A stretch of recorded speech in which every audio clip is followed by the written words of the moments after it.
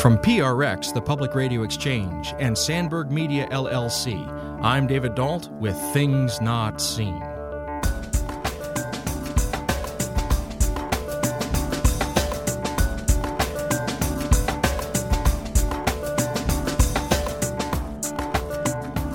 We don't always get to defeat the bad guy in our stories, and yet with new knowledge, we can come to a new place that could be redemptive and interesting for us. But I do think there are times when we need that happily ever after kind of moment. And so I don't want to discard them altogether. In answer to your question about story that we want to wrestle with, I really want to wrestle on those deeper levels and see where is hope lurking in these stories.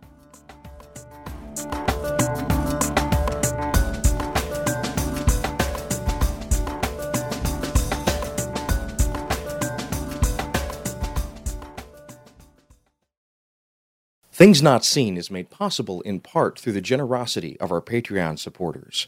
If you'd like to join them, please go to patreon.com/notseenradio. That's patreon.com/notseenradio.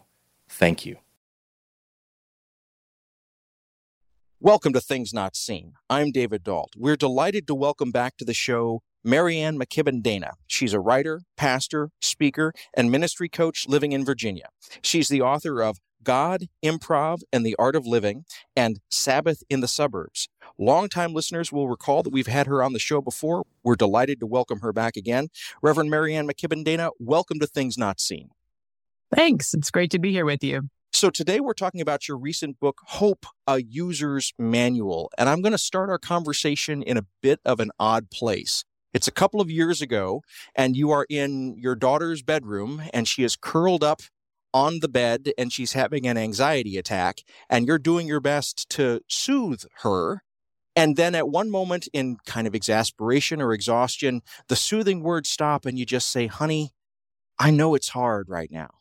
And things start to go from anxious with your daughter to starting to get a little bit better. And I wonder if you'd take us back to that moment and what was going on then and what you learned from that. Thanks for the chance to go back to that moment, which I wrote about in the book, as well as so many others about our experience of walking with Caroline in the midst of what turned out to be a very long and debilitating depression and anxiety journey, as you mentioned. And I remember that moment well. And as much as I and my husband we've both kind of felt that we want to allow our kids to feel what they feel. We loved reminding them of that old free to be you and me. It's all right to cry and to have those kinds of, real, honest emotions. When you're dealing with something as profoundly debilitating as a depression, it raises all of your own anxieties as a parent. And I realized how easy it is to lapse into "it's going to be okay" language, reassurance, platitudes. And I've often known intellectually that people are doing that out of a desire to help. They're tender-hearted. They want to be compassionate. And that's why they kind of grab onto those, even as I know that is almost never helpful. But going through that with Caroline helped me realize just how tempting that is. And how often it is when we go to reassurance, it's really about assuaging our own sense of comfort. We're really trying, without realizing it, to make ourselves feel better. And in that moment, I wish I could say that I realized that was happening and shifted, but really I had just run out of arguments. I'd run out of ways to reassure. And I just simply said, "That sounds really hard." And I imagine there may have been a little bit of exasperation in my voice because I got nothing. I'm all out. And perhaps it's just grace itself that gave those words just enough authenticity or compassion or genuineness that Caroline was able to hear them as, "Finally, I have been heard. Finally, my mother is not trying to talk me out of this feeling." So it was formative, and it reminded me of a lot of things I knew up in my head and needed to internalize more deeply. I'm really grateful for your trusting me and my audience with that story right off the bat. And I wanted to start there because I think that it really gets to the heart of what I'm hearing you saying throughout your book, Hope, A User's Manual. And that is, hope is not something Pollyanna. It's not a sticker that we slap on top of something. It is not a kind of great denial of the events that are happening, but rather, if I'm hearing correctly what you're saying, not just in this story about your daughter Caroline, but in many of the stories that you tell us throughout your book, hope begins with an honest appraisal of the way things are in this moment, even when those things are horrible. Now, as I say that, I'm paraphrasing, I'm using my words. What have I got right, and what would you say differently? I think you're right on the right track there. And it's funny, the last time you and I talked in this capacity was when God, Improv, and the Art of Living came out. And there are so many echoes of that book in this one. And part of what improv is built around, as we talked about last time, is this idea of yes and, which is receiving what the world offers us and building on it in some way. And what the world offers is often not what we would have chosen. We may not like it. So saying yes doesn't mean, yay, this is great. It just means this is what is. And what do we do now? And so I think that, I can trace in some ways how I got from the Sabbath book to the improv book, and certainly the improv book to the Hope book, because Hope is really built on an appraisal of life as it is. I talk about the difference between hope and optimism. And I think hope can exist regardless of the facts. It can exist because it is an ethic and a way of being in the world. And I think that really can help us move in some really important ways beyond mere optimism. If you're just joining us, this is Things Not Seen. I'm David Dault. We're speaking today with Marianne McKibben Dana. She's a writer, pastor, speaker, and ministry coach living in Virginia. She's the author of God, Improv, and the Art of Living, and Sabbath in the Suburbs. Today, we're talking about her recent book, Hope, A User's Manual. What I really like about the structure of your book, Hope, A User's Manual, is it moves through a kind of what to me I took to be a counterintuitive journey. Because instead of starting out in good academic fashion, defining what we're talking about, you spend a good deal of the first portion of the book talking about what hope isn't. And it's not, as I said before, a sticker that you put on. It's not Pollyanna. It's not pie in the sky. But I wonder, what was it that took you to that place to say, we need to clear some land before we start planting this particular field? Talk me through that thought process. That's great. Yeah, I was just talking to someone last night who had just finished the book, and he said, it's almost like you put hope kind of in the middle of this arena and sort of shine light on it from a lot of different perspectives. And I think the reason why I wanted to start with some deconstruction is precisely because I think in our American culture, although certainly people from around the world can access the book and experience it, but I think there's some distinctly American features that we need to see clearly and in some ways disrupt those narratives, those bumper stickers, as you say, the Pollyanna-ish. I think the United States as a culture is a pretty optimistic one, and that has served us well in a lot of ways. But there is certainly a shadow side from manifest destiny to colonialism, all kinds of unintended or intended consequences of this charge into the future, city on a hill kind of thinking. And for me, when I was faced with this experience with Caroline, even going through COVID, the last several years of our own kind of American story, I needed something more. I needed something deeper. And writers write the book that they would like to read. And I really wanted to have something that really came at that mythology head on and took it apart a bit. Well, and I think that's important because there are several points in this first part of your book where you're talking about what hope isn't. One of the things that was most profound for me was when you said, and I'm going to paraphrase, but basically hope is not a 2 + 2 = 4 kind of equation where if you do everything right and if you've cleaned the dishes and if you've combed your hair, then you've got a reason to hope because good things will naturally follow. Instead, you allowed that kind of expectation, that kind of, if you will, that kind of Psalm 1 expectation that if we do everything according to the righteous law, then righteousness will naturally follow. You allow that to be disrupted, even to use your word deconstructed. And I'm wondering about what it felt like. How was it liberating to you to let yourself out of that kind of narrative of cause and effect? How did that begin to set a stage where you could actually begin to talk about your own experience of hope? But before we get to that experience, I want to know about what it was like to be like, we don't have to talk about the Psalm 1 universe where the good naturally follows from righteous actions. Fantastic question. Honestly, the first thing that came to my mind is how liberating it was to let go of the 2 + 2 = 4, which I think of as I'm in the Presbyterian flavor of Christianity, and we don't really track very much in the prosperity gospel. It's not a big part of our theology, but you can't avoid picking up elements of that along the way, living in our own culture of I do things right and expect things to work out pretty well for me. And having done that, been a very careful and thoughtful parent, and thought I've inoculated my kids from certain things, and I really should not have ever thought were in my control.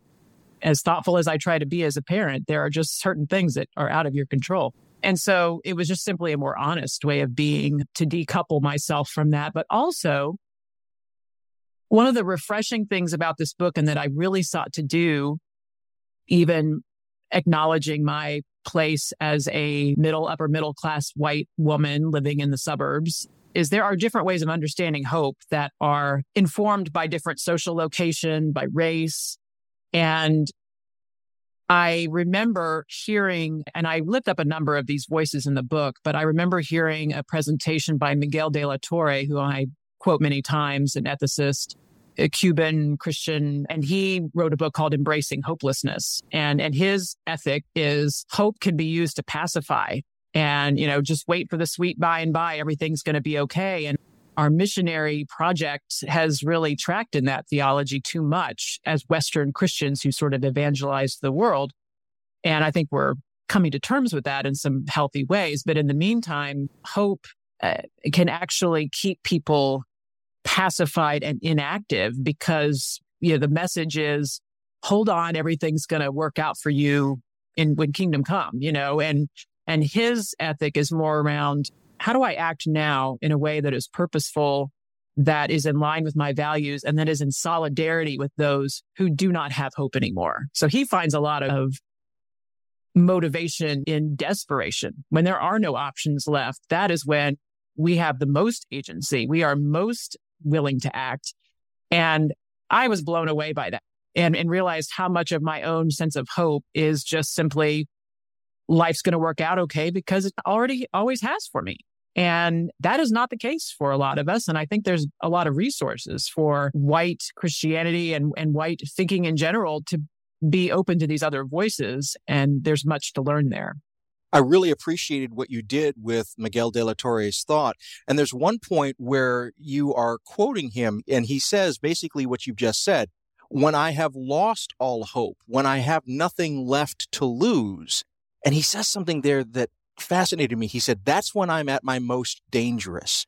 And immediately you take that at face value and then you interpret it for the reader, what you understand him meaning by being at his most dangerous. Would you walk us through that for my listeners?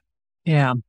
I really want to have a conversation with him someday. And I'm also afraid to because, he's he's a very warm and loving, inclusive person and teaches people in seminary all the time.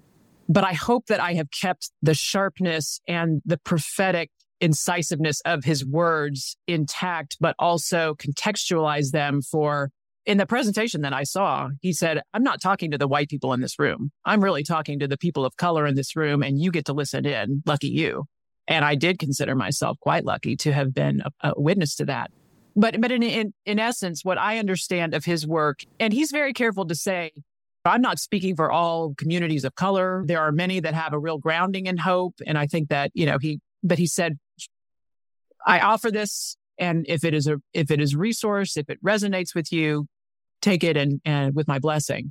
But the idea is that when we let go of the idea of hope, that everything's going to work out okay, when that is so antithetical to our own experience, when what we are witnessing with our own eyes and ears and senses is that doesn't happen, asking people to be hopeful is a great burden. because they just don't have that. So what are the other resources that De La Torre finds helpful? And one of those is, again, this idea of desperation.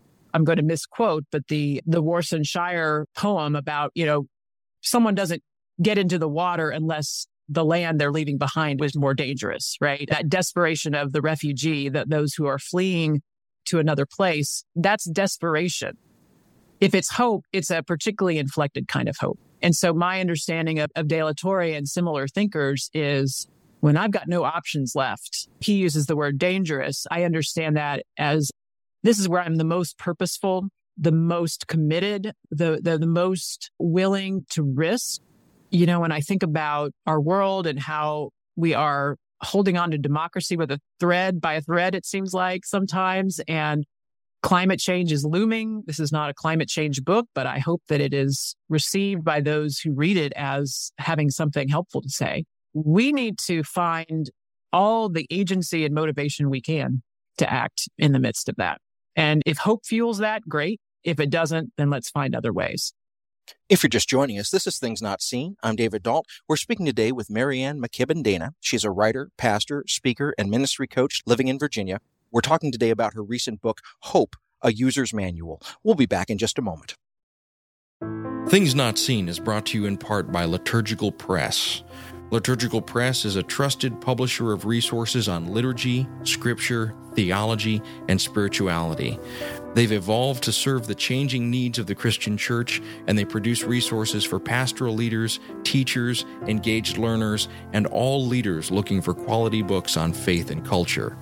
Lit Press books are available at your favorite book retailer and online at litpress.org. That's litpress.org.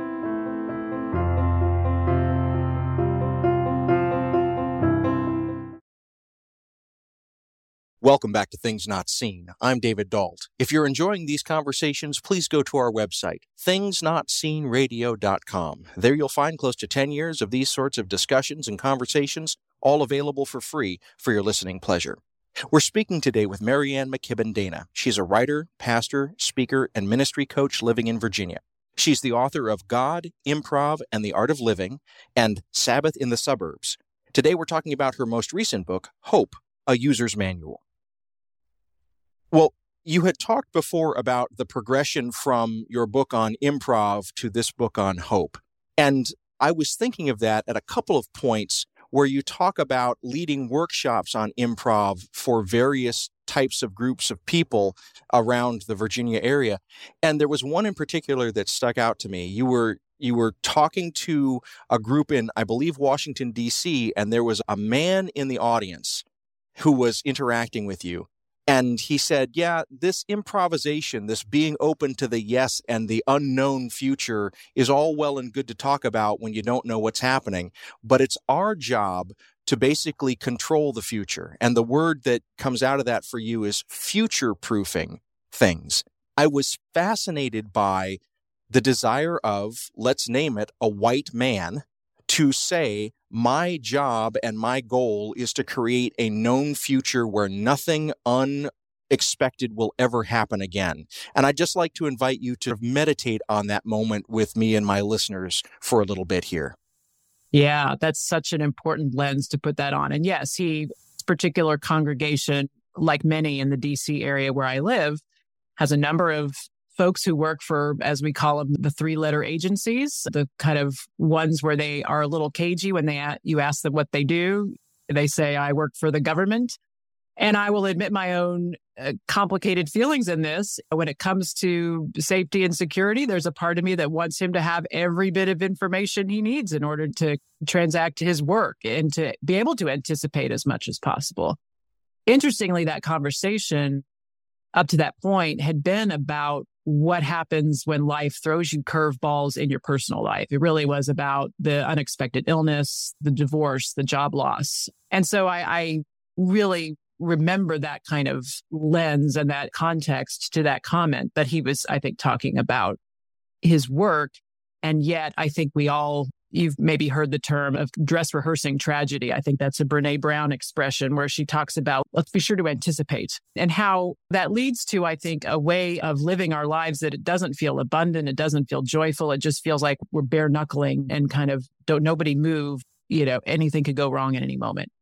So I feel a lot of sympathy for that. But I also, yes, I think part of why I found listening to other voices of communities of color, marginalized communities so refreshing is when you think of something, for example, as all-encompassing as climate change, I think even someone in that position of that gentleman in that class, that's in some ways beyond him as well. It's beyond any one of us. And we need something more solid to hold on to rather than if we just control things, have enough power, do our work, we can forestall the worst of anything that we can imagine. Life is just infinitely more creative at ways to throw us for a loop. So I think it's a real resource and an asset to look at some other ways of being in a world as complex as ours. Well, and I want to stick with this for a moment, because when I read that particular passage of your book, Hope, A User's Manual, what came to my mind was the philosopher Hannah Arendt.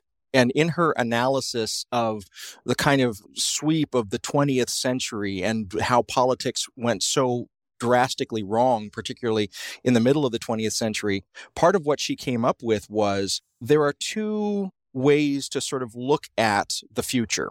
And one is the controlled future, where we know that we're going to put in this number of resources and we're going to get this number of widgets out. And she called that the kind of economic future.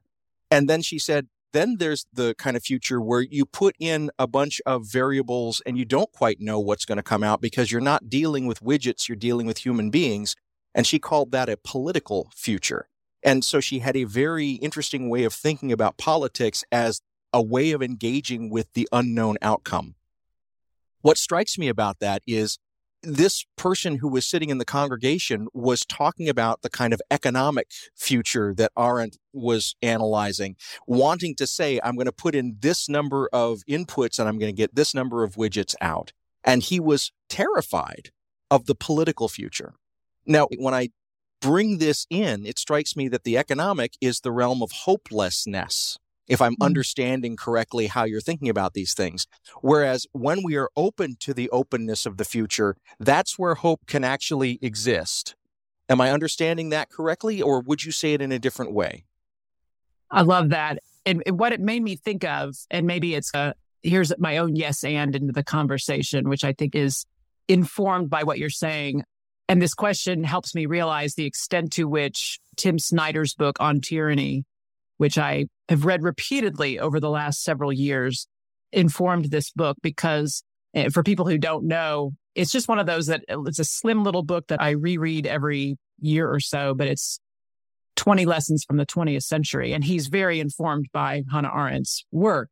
And he talks about these kinds of ways of being that can fight the sort of tyrannical or authoritarian impulses that are so bubbling up around the world. Anyway, he talks about, and I imagine that he's probably informed by Arendt in this, two ways of looking at history: the politics of inevitability and the politics of eternity. And the idea behind the politics of inevitability is we're on a trajectory as a culture.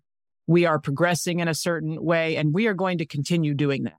And it's this general, the future is going to resemble the past, that philosophical idea. And I think that's a little of what this gentleman that we're thinking about is operating within. We know how to be in the world, and we keep doing that, and we'll get similar results.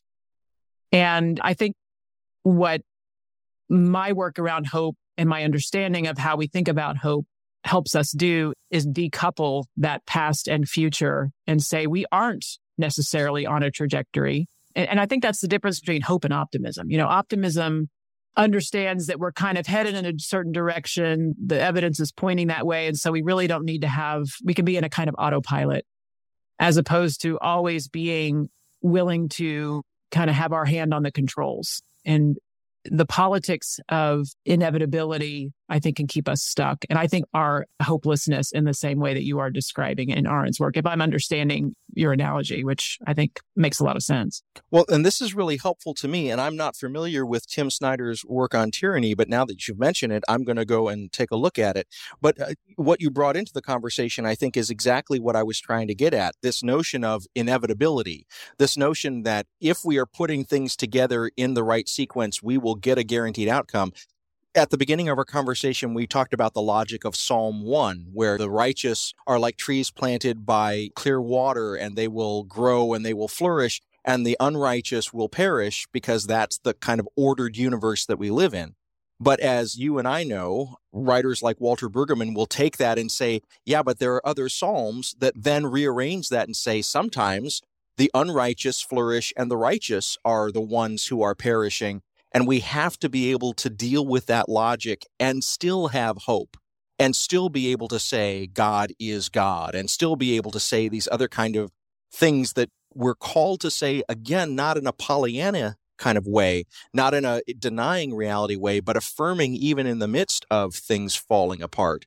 And here's the big blank that we're filling in, because we are so trained, it feels like, in our culture to live in that economic model, to live in that 2 + 2 = 4 model, that it's almost like you are gesturing towards a shadow here, to something that doesn't quite have a firm shape in our thinking.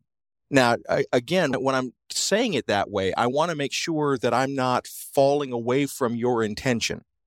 Because when I say it that way, I'm characterizing you as doing almost a conjuring here, where you're invoking some shape that is yet to come, something slouching towards us or whatever. Maybe it's much more concrete for you, but I'd like to invite you to talk to us about either the shapelessness or the shape of hope, given our conditioned thinking. That's so beautiful. So here's a concrete example of finding our way in that kind of shape and shapelessness. And it goes back to this book on tyranny, which again has just become like a touchstone for me.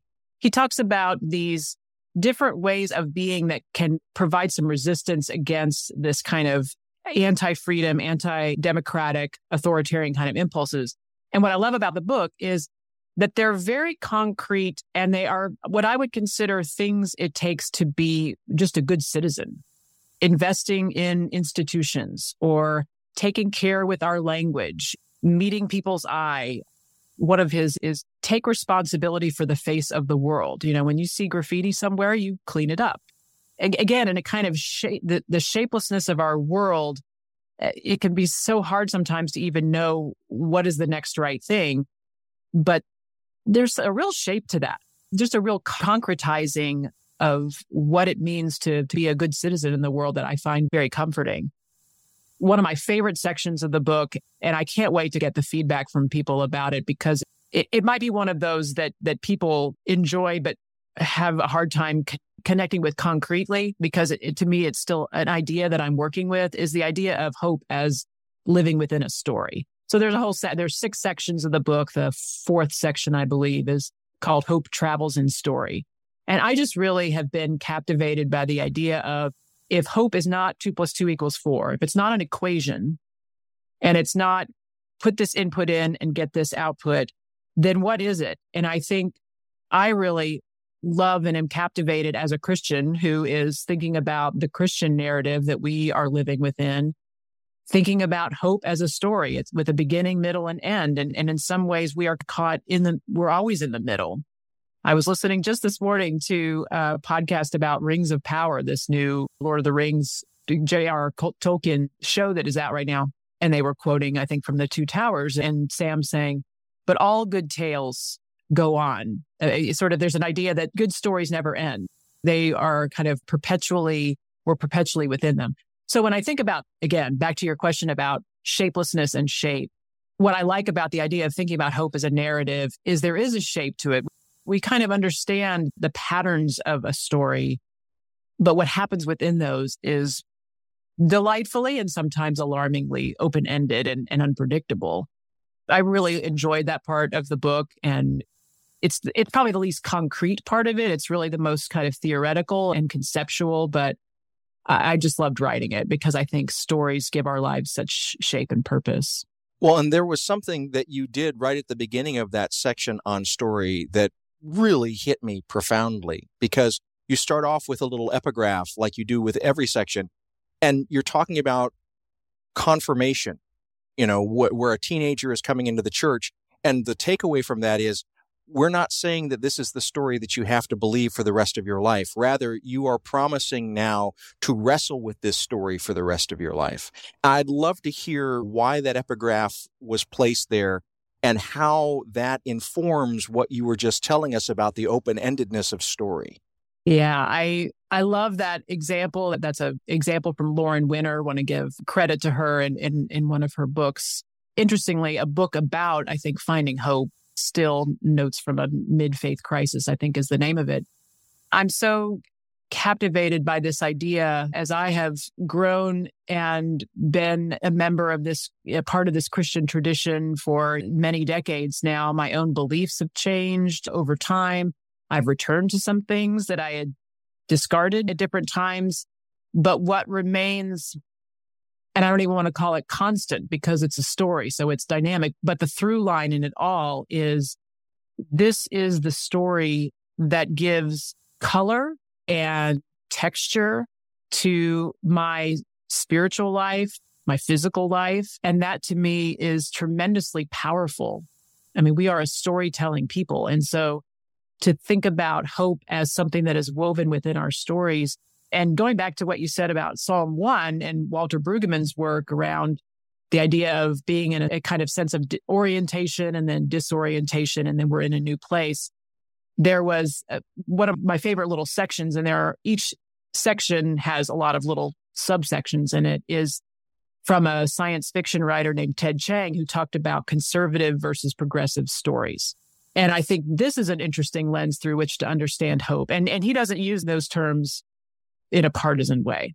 But in a conservative story, the world starts out as a good place, evil intrudes, evil is defeated, and the world goes back to being a good place. So Psalm 1 is an example of that, right? The good guys win, the bad guys lose. Great. A progressive story is the world starts out as a familiar place. That familiarity is disrupted, and then the world is never the same. It comes to a different place. I really wrestle in the book about whether does hope reside in both of those kinds of stories. Of course, I find myself a little more drawn to progressive ones because I think they're more realistic, they're more interesting. We don't always get to defeat the bad guy in our stories, and yet with new knowledge, we can come to a new place that could be redemptive and interesting for us. But I do think there are times when we need that happily ever after kind of moment. And so I don't want to discard them altogether. In answer to your question about story that we want to wrestle with, I really want to wrestle on those deeper levels and see, where is hope lurking in these stories? One thing that strikes me, and I appreciate you bringing in this piece that you wrote in your book about conservative and progressive types of stories, because that really resonated with me too. I think that as Americans, since we've been talking about how we are enculturated to think of ourselves constantly as the heroes of the story, and part of, I think, becoming more hopeful in the Miguel de la Torre way is to step out of the center and realize that other people might be the heroes of the story and that we might be side players. And that's a really disorienting shift in perspective. It doesn't fit well with the conservative style of storytelling, but it does fit well with the progressive one, because the known world is disoriented and our world is never the same if we're able to take ourselves out of the center, out of being the heroes of the story. But as I say that to you, I wonder what you think about that. I'm going back to our conversation a little earlier about the gentleman who works for one of the 3-letter agencies. And he very much, I think that what that story illuminates for us is how seductive and pervasive that idea is, that we are the authors of our stories. When George Floyd was murdered a couple of years ago, and this conversation that I think has been going on, but it kind of reached a new height around our nation's kind of racial reckoning, is really a contending between these two kinds of stories. And are we a nation where we're the city on the hill, and maybe we've had some obstacles along the way, but we want to return to that sense of, Make America Great Again is a return, right? And that doesn't mean that there aren't other stories that can follow that pattern that aren't inflected in that way, but that's a story that we've certainly seen a lot. These categories, I think it helped me to have a sense of perspective for this is really, we're not just arguing about the story, but we're arguing about the type of story. And I find progressive stories very redemptive, and thinking about who is the protagonist to lift up other voices to say our nation understands itself a certain way. And what would it mean and how would it enrich us? Because I believe that it would, to think about other voices telling it, having other protagonists in it. And I think that's a powerful potential resource for us.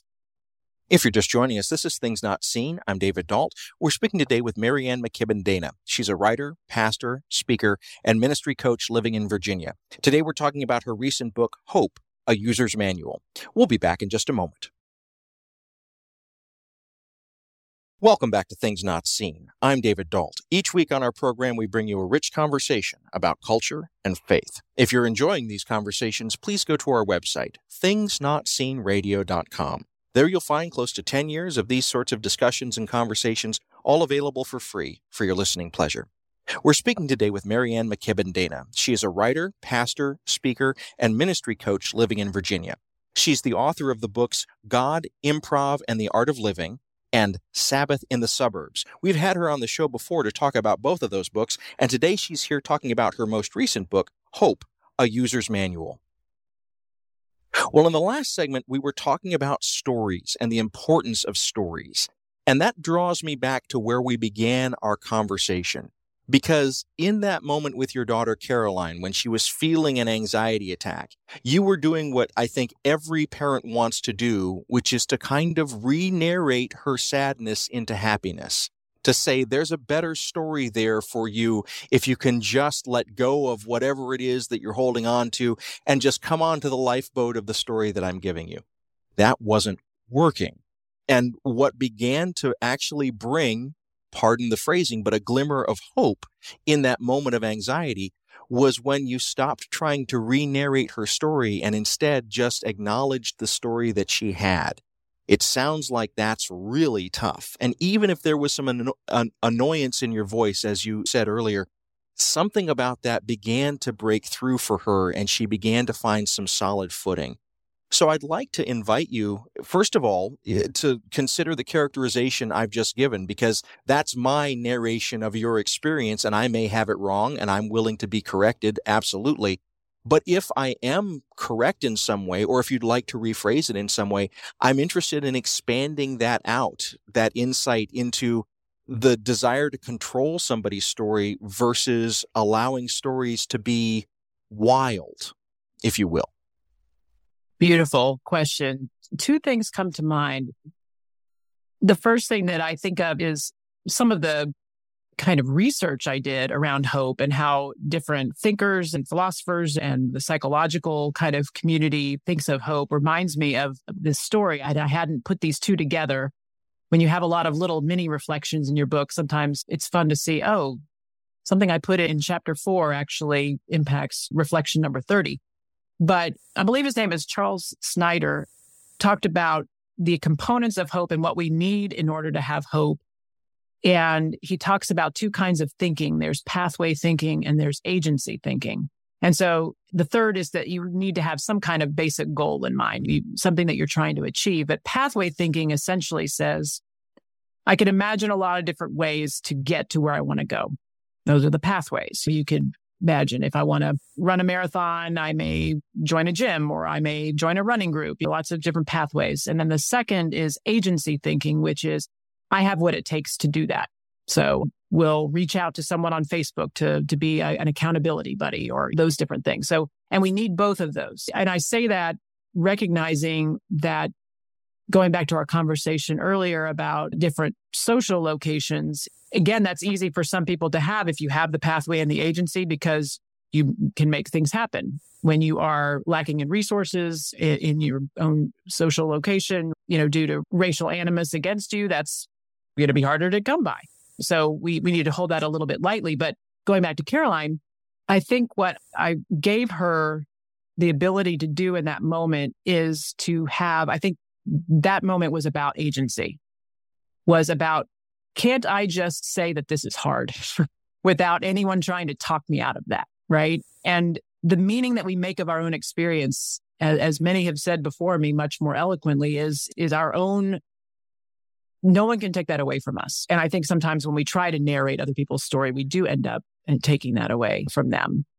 The second thing that comes to mind is another section of the book that was enjoyable to write and a growing edge for me, and I think maybe will push people a little bit, is thinking about hope as something that lives within our body. You know, we often think of hope as a feeling or as something we think, or we analyze the data and we think, okay, things are going to work out okay. But hope is really, it lives in these imperfect, flawed, fleshy bodies of ours. And I was reading and researching about how we process trauma. And one of the things that happens when we go through a traumatic experience is we aren't able to tell our story in a different way. We relive what happened, and that story in essence gets retold in our bodies the same way again and again, and we get stuck. And so part of what we experienced in our journey with Caroline, but also in all of the kind of traumas over the last couple of years that so many of us have experienced, is how do we get out of telling the same story in the same way and telling it in a way that is purposeful, that has agency, that is maybe even redemptive, though we don't want to get there too quickly or too easily.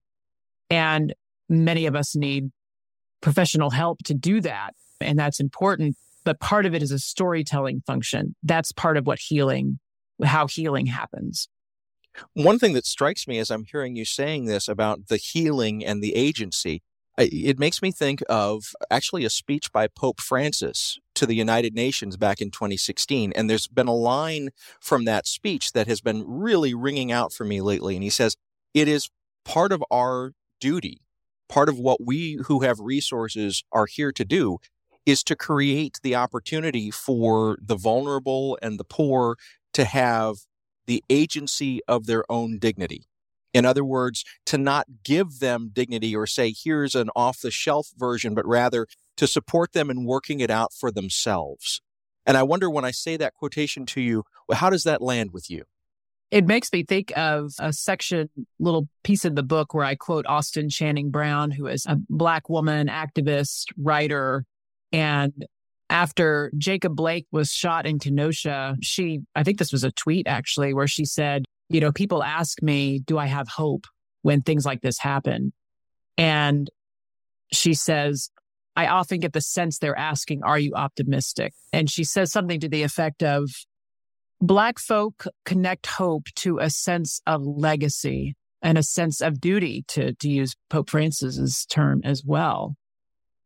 And her recasting what hope means and riffing on that and saying, here's what's authentic for me, for my community, I think is exactly what you're describing here with Pope Francis, is to say, we want to claim these terms for ourselves. We all need to do that wherever we're coming from. But I just love thinking about hope that way. What is our legacy? What do we owe to one another? And I think what you're describing fits that quite well. If you're just joining us, this is Things Not Seen. I'm David Dault. We're speaking today with Marianne McKibben Dana. She's a writer, pastor, speaker, and ministry coach living in Virginia. Longtime listeners will recall that we've had her on the show several times before. We're delighted to welcome her back. Today, we're talking about her recent book, Hope, A User's Manual. It strikes me as we're talking about all this that when we're talking about hope, in some ways we're talking about time and our relationship to time. And I'm struck by, and you said this earlier in the conversation, that you are an ordained minister in the Presbyterian tradition. The Presbyterian tradition, historically, the Reformed tradition under John Calvin, has a very awkward relationship to time because of this whole notion of predestination, the whole notion that God somehow has foreordained at least certain outcomes for certain people, depending on how you read that theological tradition. And so I guess I'm inviting you to step back and think about hope in a theological sense, hope in a way that is not merely social or political, but that actually integrates with this larger story that you've dedicated your life to as a minister in the Presbyterian Church? Well, part of my story as a Presbyterian is that my most formative years as a young person were in the Baptist church. And I will say that one of the sources of anxiety for me in that tradition was around this idea of salvation and who is saved. And I know for many, the idea that all you need to do is pray the sinner's prayer and you're in is a great comfort, right? When you've had to have that moment, you have that moment. For me, maybe it's because I was destined to be a Presbyterian, I found that full of anxiety.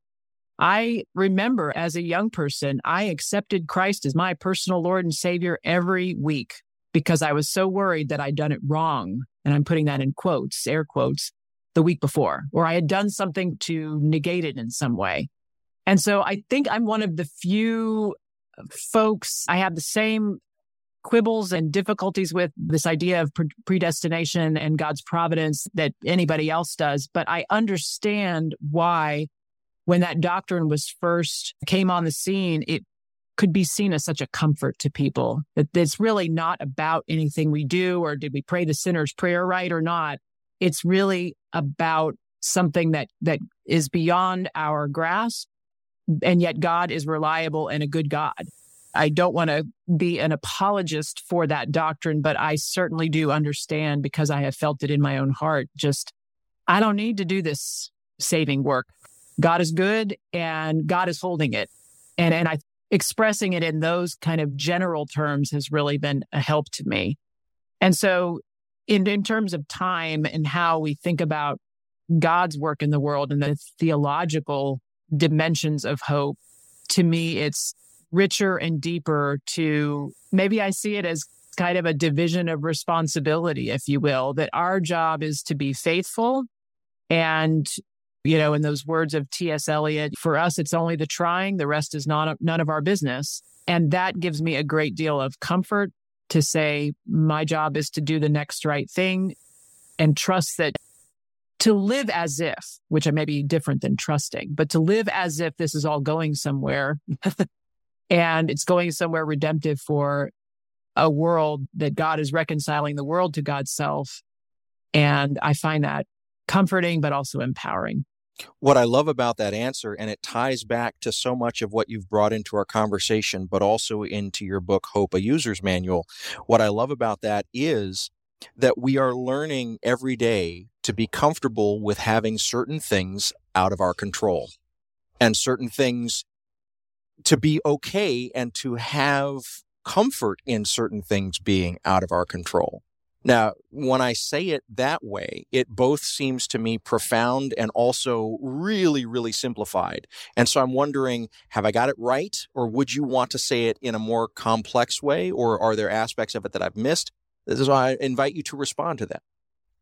What comes to mind, and I think you've said it beautifully, but it calls to mind things that I've thought about and worked with over the years. And one, I think this is probably in the Improv book, but it's certainly inflected in the Hope book, is the idea of the Serenity Prayer, which, and I know I write about my father in the most recent book, who was on a journey of recovery. He got sober when I was 3 years old. And so he was a part of AA until he died 20 years ago. That was very much a part of his life. And the Serenity Prayer, the idea of accepting what we can't change and changing what we can and having the wisdom to know the difference, that's improv in a nutshell. But I think it also is what we're describing here as hope, right? Is that agency to do what's ours to do is very clarifying.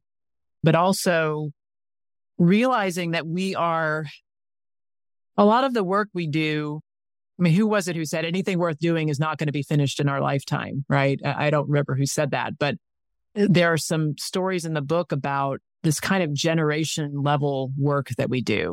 And I talk about it in relation to my father. You know, we had a difficult relationship in a lot of ways, and yet there is nothing about our lives that would have been made any better if he had still been drinking. I mean, and so the work that I do and the work that I do as a parent with my own children moves that forward, hopefully, you know, inexorably, but in its own beautiful and halting kind of way.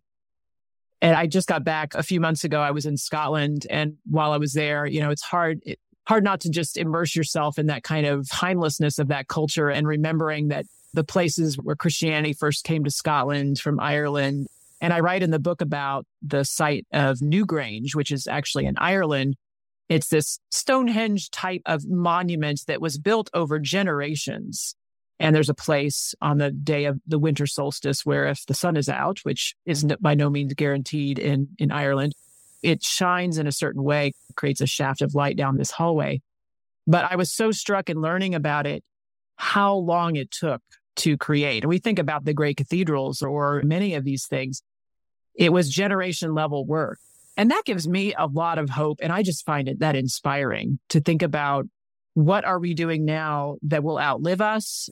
Thinking about legacy, to use Austin Channing Brown's idea again, that we are here for such a short time. And what are we leaving behind that is infused with hope for the next generation? It strikes me, as we've been having this conversation, as I was reading your book, Hope, A User's Manual, one sort of guilty moment that kept coming back to me. When I was first starting out as an interviewer, I had a kind of final go-to question. And I would ask my guests, what is it that keeps you hopeful? And at the time, it was a softball question. I thought, here's an easy one. And it sounds profound. What your book has helped me to realize is that there's actually nothing softball about this at all. And so instead of that reflexive softball question that I used to ask to my guests, I'd like to finish our conversation by asking what it is that keeps you grounded in this work. Where do you find your anchor, to borrow a phrase from your book, Hope? The first thing that came to mind, and I may be answering your softball question and hopefully this one at the same time, is grounded in what I do when I'm not feeling very hopeful. And I think I write about this in the book, the practice, what I realized, and this grew out of COVID actually, when we had these kind of days where just one day ran into the next, and we were just, for many of us, endlessly at home and just waiting for what we didn't know, waiting for to flatten the curve, waiting, And I realized that when I was feeling despair, or when I was not feeling hopeful, when I was feeling kind of spiritually lethargic, I was usually missing at least one, but maybe more than one of three basic things. And the first thing is beauty. When I could find something beautiful outside in nature or a beautiful work of art, even if it's an episode of television, that made a huge difference. Beauty. The second was relationships, reaching out to someone. And the third was some kind of action. And in 2020, we had a significant presidential election, and I wrote postcards. And I hope that had been told by the agencies that do this, that these kinds of personal touches really make a difference and help get out the vote, which is what these were about. And I wrote hundreds of postcards that year, just encouraging people to cast their vote. And it felt like kind of a message in a bottle, just throwing that out there and hoping that it made a difference, but it also made a difference to me. And I do think we need to be good stewards of our time and be strategic in the actions that we take. But one or more of those things are usually out of alignment when I'm feeling some despair. So I would say those are the three things that I keep going back to that really ground me in this work. Well, Marianne McKibben Dana, every time that you come on the show, I'm delighted because you think about things so deeply and so well, and you invite me to think with you in ways that I hadn't imagined before. So it's almost like a kind of improv between the two of us, both for me as a reader, but also in our conversations. Please keep writing and please keep coming back. I'm so grateful that you took the time to write this book on hope, and I'm so grateful that you took the time today to talk about it with me and my listeners. Thank you so much, David. It has been so much fun, and I knew it would be, and I'll catch you on the next book. We've been speaking today with Marianne McKibben Dana. She's a writer, pastor, speaker, and ministry coach living in Virginia. She's the author of God, Improv, and the Art of Living, and Sabbath in the Suburbs. We've had her on the show before to talk about both of those books. Today, we've been talking about her most recent book, Hope, A User's Manual.